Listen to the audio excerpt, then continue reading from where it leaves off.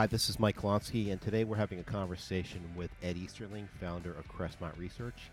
Ed is the author of Unexpected Returns and Probable Outcomes, both published by Cypress House.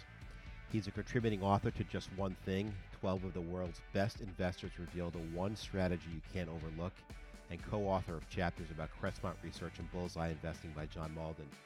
In addition, Ed previously served as an adjunct professor and taught on alternative investments and financial markets for MBA students at SMU in Dallas, Texas. Ed holds a BBA in business, a BA in psychology, and an MBA from SMU. He also has been involved with the hedge fund and private equity space. We will be offering signed copies of Ed's book, Unexpected Returns. Please write to me through email or LinkedIn to request your copy. We have 17 books left and will offer them on a first-come basis. Securities and advisory services offered through Commonwealth Financial Network, member FINRA SIPC, a registered investment advisor.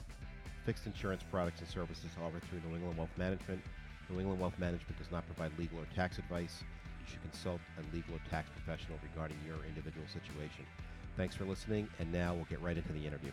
Thanks for joining us today. Mike, good to be with you. So I want to spend a few minutes having you offer your views on what's going on and kind of maybe getting into a little bit of the work that you do. And it's probably a very small segment of what we're going to talk about of the topics that you cover, right? And that they're in your books at Crestmont and online at Crestmont Research. So the last thing I'll also say, another thing I'll say is that if you want to see Ed's information or get an idea of what he's talking about or what he's writing about, it's crestmontresearch.com, CRESTMONT research.com. And I would highly recommend that everybody take the time to go and visit the site.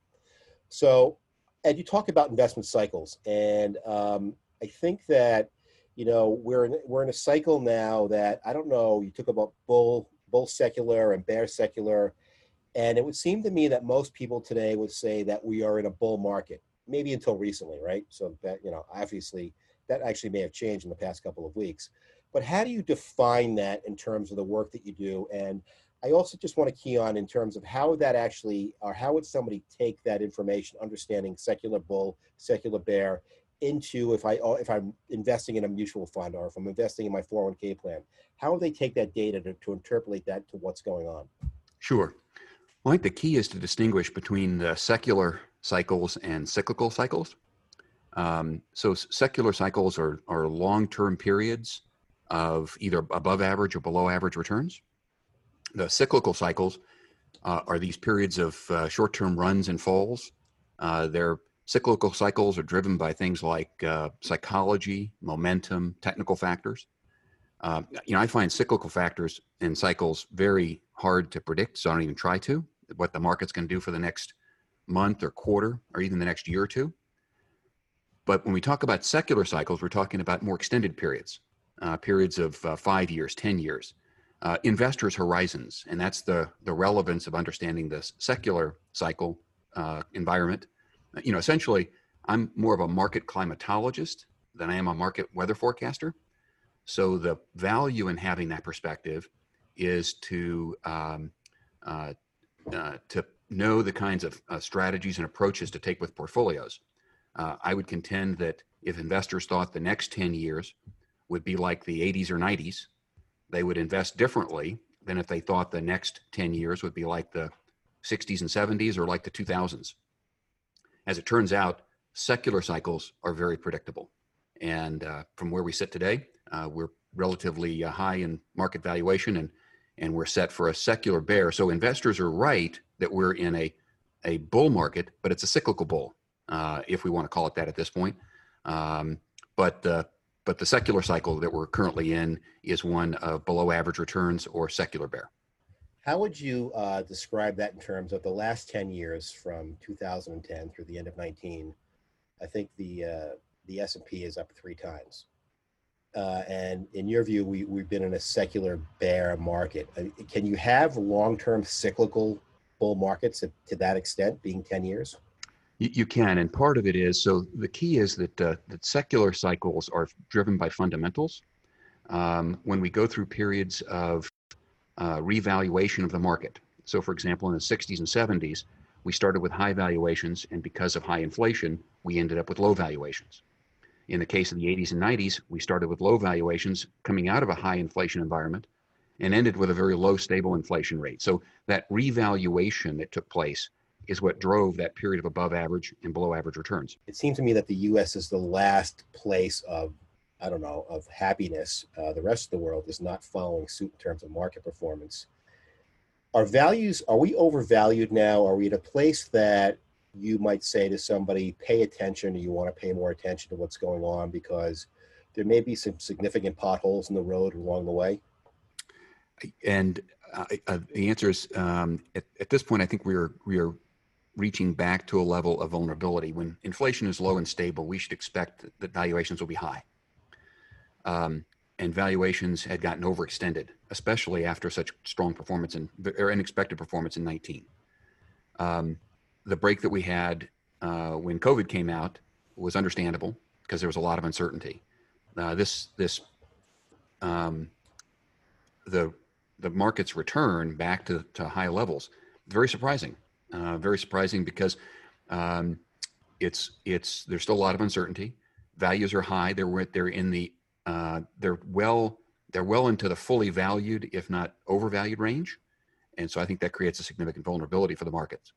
How do you factor in what the Fed is doing? I mean, is the stimulus really for people who are concerned or cautious? Is that their Achilles heel? And do you never have, I guess one of the things I heard recently is that bubbles, everybody's too big to fail at this point. And don't worry about bubbles because every central bank's going to bail you out and you never need to worry about anything anymore because that's just the new norm. Does that make sense? Or is that an reaction to what's really happening? And there are I call them potholes. Again, there are potholes in the road we have to be concerned about. Yeah, I sort of think in terms of I'm from the no free lunch camp, yep. And that we operate in a world of trade-offs. That sometimes the actions that the Fed takes to restore liquidity or with the intention of bolstering the economy, that comes with trade-offs. And I think we saw coming out of the 2009 crash and recession that all of the action that took place to get the economy going brought us back at below average growth rates historically. So although the market's done well, the economy didn't do as well. It was strong growth for 10 years and the longest expansion in history, but it came with a consequence. And that consequence was that it was well below average growth. We averaged 2% economic growth, real economic growth, not 3%. That had a significant impact on people's paychecks and on people's standards of living. We don't know it because we don't have it, but had the economy grown at a normal rate, had it not been responding with a trade-off, incomes and standards of living would be a full 10 to 20% higher than they are today. And so where do we go from here? Do you see that? I guess we're in an employment depression, in my view, right? We had a print of 2.1 million yesterday, and my guess it's more than that with all the PPP results or whatever is being reported there. So it's probably in the 4 million range. And I'm concerned that you don't really see that bounce back the way that I may be reading or hearing from, some of the news shows, et cetera. It's something different than that. Do you see something similar or not? I think we're going to bounce back. Let's see. One, I think when the numbers come out, we're going to see that the second quarter was dramatically down. We'll probably see the third quarter dramatically up, but unfortunately, definitely not enough up to recover from the down. And it may be into 21 or probably into 22 before we see economic growth back at the level that we were in 19. Just because of the time that it's going to take to get everyone. Remember, we're coming off of a period. That's one significant piece. We're coming off of a point where we had record low unemployment. We had record employment, and in that situation, to get back to that level, it's going to take the economy, essentially working on all cylinders. And I just hard to see that we're going to get back in that mode before 22, and certainly before there's some sort of a treatment or a cure for COVID that will continue to act as a headwind against the economy. You talk about earnings being a big, or you write about, and even in your videos, you mentioned that earnings are a big component of stock returns, which, most people I think would understand that. Earnings, if they don't continue in the way that they've been going or the way that they're projected to go, and you start to have, if inflation stays where it is that the motivation for the markets to move in a different direction, or can they still sustain themselves when earnings may not be what everyone expects them to be? So I think there are two dynamics there. One, the only three sources of return from stock market is dividend yield, earnings growth, and the change in PE. And so dividend yield is low now because valuations are high. And if anything, there's probably a little bit of a risk. We're seeing some concern that companies may have to cut back on dividends a bit. But my guess is that's not going to have a major change in the annual contribution to return. Earnings growth is really underlying earnings growth over time. We'll definitely see here in the next quarter or two significant drop in earnings, but the short-term changes in earnings are more business cycle related or recession, or as we go through like this, a COVID hurricane crash in earnings. The key is what happens to the underlying trend in earnings, the underlying trend in the economy. And that's where I think right now there's just a lot of uncertainty coming out of this, whether we go back to a 3% growth rate that we were aspiring to and getting close to, or whether we're going to have a compromised growth rate. If we have a compromised growth rate, that's going to make it much more challenging to get that earnings contribution to returns. Right. So that'll show up potentially in the third and fourth quarter of this year, right? In terms of maybe some kind of visual as to what's really going on behind the scenes, I would imagine. Is that fair? I think just as soon as we get that signal, there's another signal coming in the fourth quarter that I think is going to be a crossroad for the economy. There's an election coming up. Yep. It's a financial discussion, not a political discussion, but I think it's no doubt that there are very different views about the types of policies that each of the candidates, as well as just not more than just one race. It's more than just it's more than just one race that's involved in what the likely policy direction is going to be. And I think there's one set of scenarios going on one fork of that road that has that is different than the other fork. And I think that's going to be a significant. So we may start to get a signal about things, but soon we'll find out that we have a fork coming. And I think the jury's out on which fork's going to be better for the economy. Yeah. So again, no one knows, right? We don't have the crystal ball. No, right. Yeah. You know what? I also know one of the things you spend time talking about is volatility, and vols were pretty high 6 weeks ago. And as you know, they've pulled back a lot. And, one of the teams I follow has a vol range of 26 to 35 and change. And, we talk about that anything under 30 makes 30, the VIX being under 30 makes it easier to navigate the markets. How do you incorporate volatility into your work? And you call them volatility gremlins. And how is there any way in this short time that you can help investors understand, if they look at volatility, what they can do with it to help them maybe avoid, again, another pothole? It must be the theme of the day, potholes. Right. And so I call it volatility gremlins because there are two of them.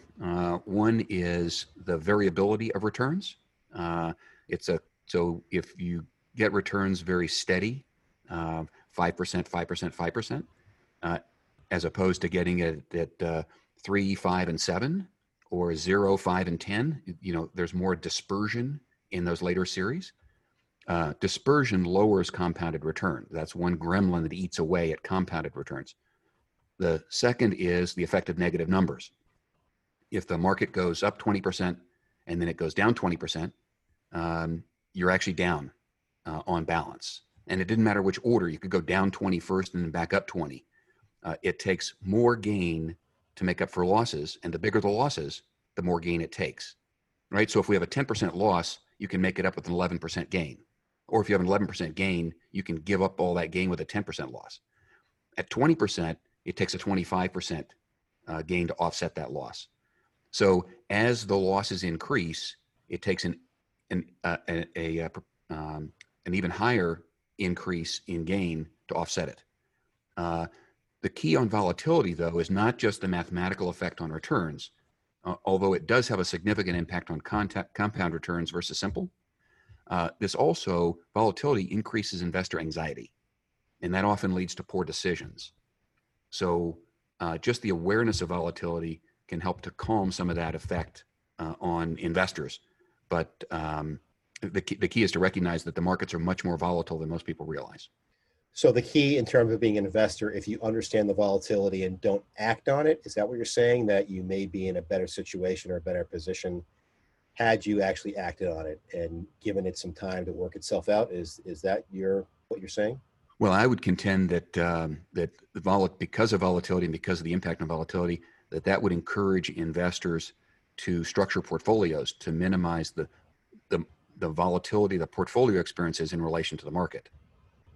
And I know you talk about that. So how does one actually get to that point? I mean, you talk about if I'm a sailor versus a rower, and I would again tell everybody to go to your site to learn about what that means. I'm not going to ask you to give maybe a quick description here or an explanation of what that is. But how do you help, or how would somebody say, all right, I have my 401k plan and I only have so many opportunities or so many places I can actually place my money, right?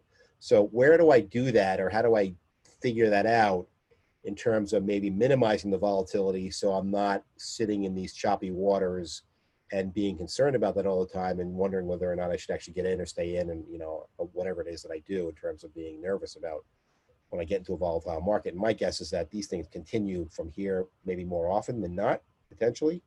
But so I'm just curious to know what you think about that. Sure. So you mentioned that the concept rowing and sailing. That was actually the title of Chapter 10 of Unexpected Returns, and it uses a boatsman's analogy that represents two different styles of investing. So sailing, much like a sailboat, is the approach of sort of putting out your sail in your investment portfolio and going with the market. Sailing is passive investing. It's taking the portfolio, exposing it to the market, and getting whatever return the market provides. Rowing relies upon action and activity.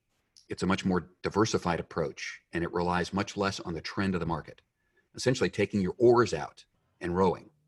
And so the reason that's important is to conceptualize that back in the 1960s and 70s, when the market went up and down, but ended about where it started in that secular bear, a sailing approach would have ended just where it started with the market. Yet rowing there would have been more successful because you would have made investment progress. The 80s and 90s, though, were a right period to use sailing. Now, it doesn't mean you can't use rowing when the market's going up. You'll have a smoother ride. You may not get quite all the return, but that can be an investor's choice. The market soared in the 80s and 90s, and a sailing strategy, putting out that sail, would have had a nice ride. That's the key to understanding the secular market environment as opposed to the cyclical trend. The secular market environment helps us understand whether we think that a sailing approach might be successful or more or less successful than a rowing approach. When we have high valuations, like we do today, when we're in a position to have a very high likelihood of a decade or more of below average returns, it makes rowing much more attractive and sailing much more risky.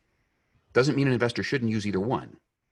And there are lots of different techniques to use for rowing and sailing. Matter of fact, one of the frustrations that I receive from investors that read Unexpected Returns is they come back and say, okay, I got to the end, I got the message, I completely understand it now, but what do I do about it? Right, right. And that's why I'm, again, a market climatologist, not a weather forecaster, and that's why I leave it to folks like you, Mike, to let folks know all the different ways that they can row. No, that's fair, and I appreciate that. And I think it's a great explanation and very helpful for everybody that's listening to this. Couple more questions. Do you think that we're in a bubble now at this point? I know that you talk about your Y curve, and I'm wondering if we're out on the stem of the Y curve, so the base of the Y, and I'll ask you to just quickly explain what that means too, because we don't have any visuals here, or is it something else? I'm wondering from where we are in terms of looking at historical PEs and the work that you do and Schiller does, that maybe we really are ahead. We're there, right? I think about that all the time. Are we there? What do you think? I think, let's see. So so let's hit on the two things. First, let's go ahead and close the loop on Y curve. So the Y curve is a graphical representation of the relationship between the inflation rate and PE. And I think I've mentioned today a couple of times about inflation being the driver of PE over time. It's called the Y curve because when you plot the historical data, it looks like a Y on its side. So imagine the Y rotated to the left so that the fork in the Y is on the left side of the graph and the stem of the Y is on the right. Across the bottom, we have the price earnings ratio. The key thing to recognize is that when inflation is low and stable, near zero, PE can go up, and that's kind of moving out on the stem of the Y. But as you see inflation go up, or we go into inflation goes down into deflation, it causes PE to decline. So the Y is effectively when you leave price stability, when you're at a low stable inflation rate, if you start going up, PE declines. If you start going down, PE declines. So there's a sweet spot in the middle. And right now we've got very low, we think maybe stable inflation. With all this disruption, it's hard to say. I'm not going to predict which way inflation is going to go or if it's going to stay right here. The Fed seems committed to keep it low and stable. But for now, the market is pricing average growth, which would be a little optimistic from here with all the disruption. And it's priced in relatively stable inflation.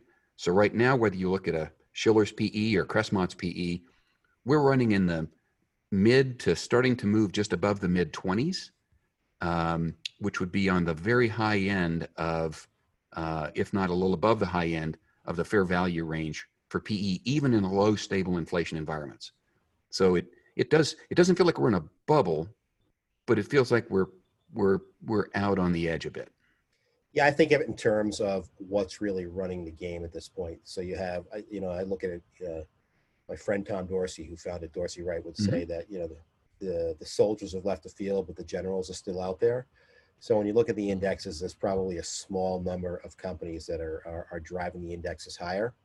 And from a historical measure, that to me sometimes, and maybe even where we are now, would suggest that we may not be there yet, but it's possible we're on our way. And if this continues, we may, unless obviously you start to have more participation across the board, and we have recently in some days, but I'm just wondering if in terms of what I look at is that really the next shoe to drop. But like you said, you just don't know yet, right? So.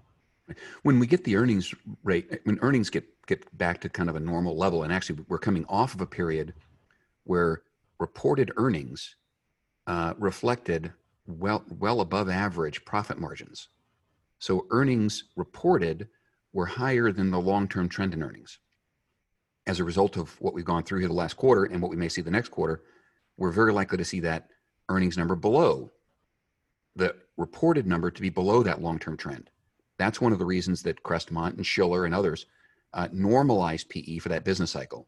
Right. This is going to be an important year to really focus on normalized earnings because the reported earnings number, just like we saw in 0809, is going to become distorted and it's going to send mixed and actually opposite signals to what we should be reading in the market. Right. All right, well, that's great. I mean, we've taken up enough of your time, went a little longer than I thought we would, but I would, again, thank you very much. I would encourage everybody to go to crestmontresearch.com to take a look at and see what Ed is talking about. And there's a lot of information there. And also I would encourage you, if you have an interest in getting his book, just to send me an email or write to me on LinkedIn and just say, Mike, send me one of Ed's books. And when we get them signed, we'll send them off. And any parting words or anything we should, anything that kind of grabs you right at the moment that would say, hey, if you're an investor, you want to maybe consider this? I would say if you're an investor, you want to consider diversification. This is a period of a lot of uncertainty. And I think one of the investment philosophies coming out of unexpected returns and probable outcomes is the value of diversification and in an environment like this, applying the rowing strategies and rowing approach to investing. But I have enjoyed our conversation today, Mike, and look forward to having another one in the future. Yeah, thank you very much. Appreciate the time. All the best.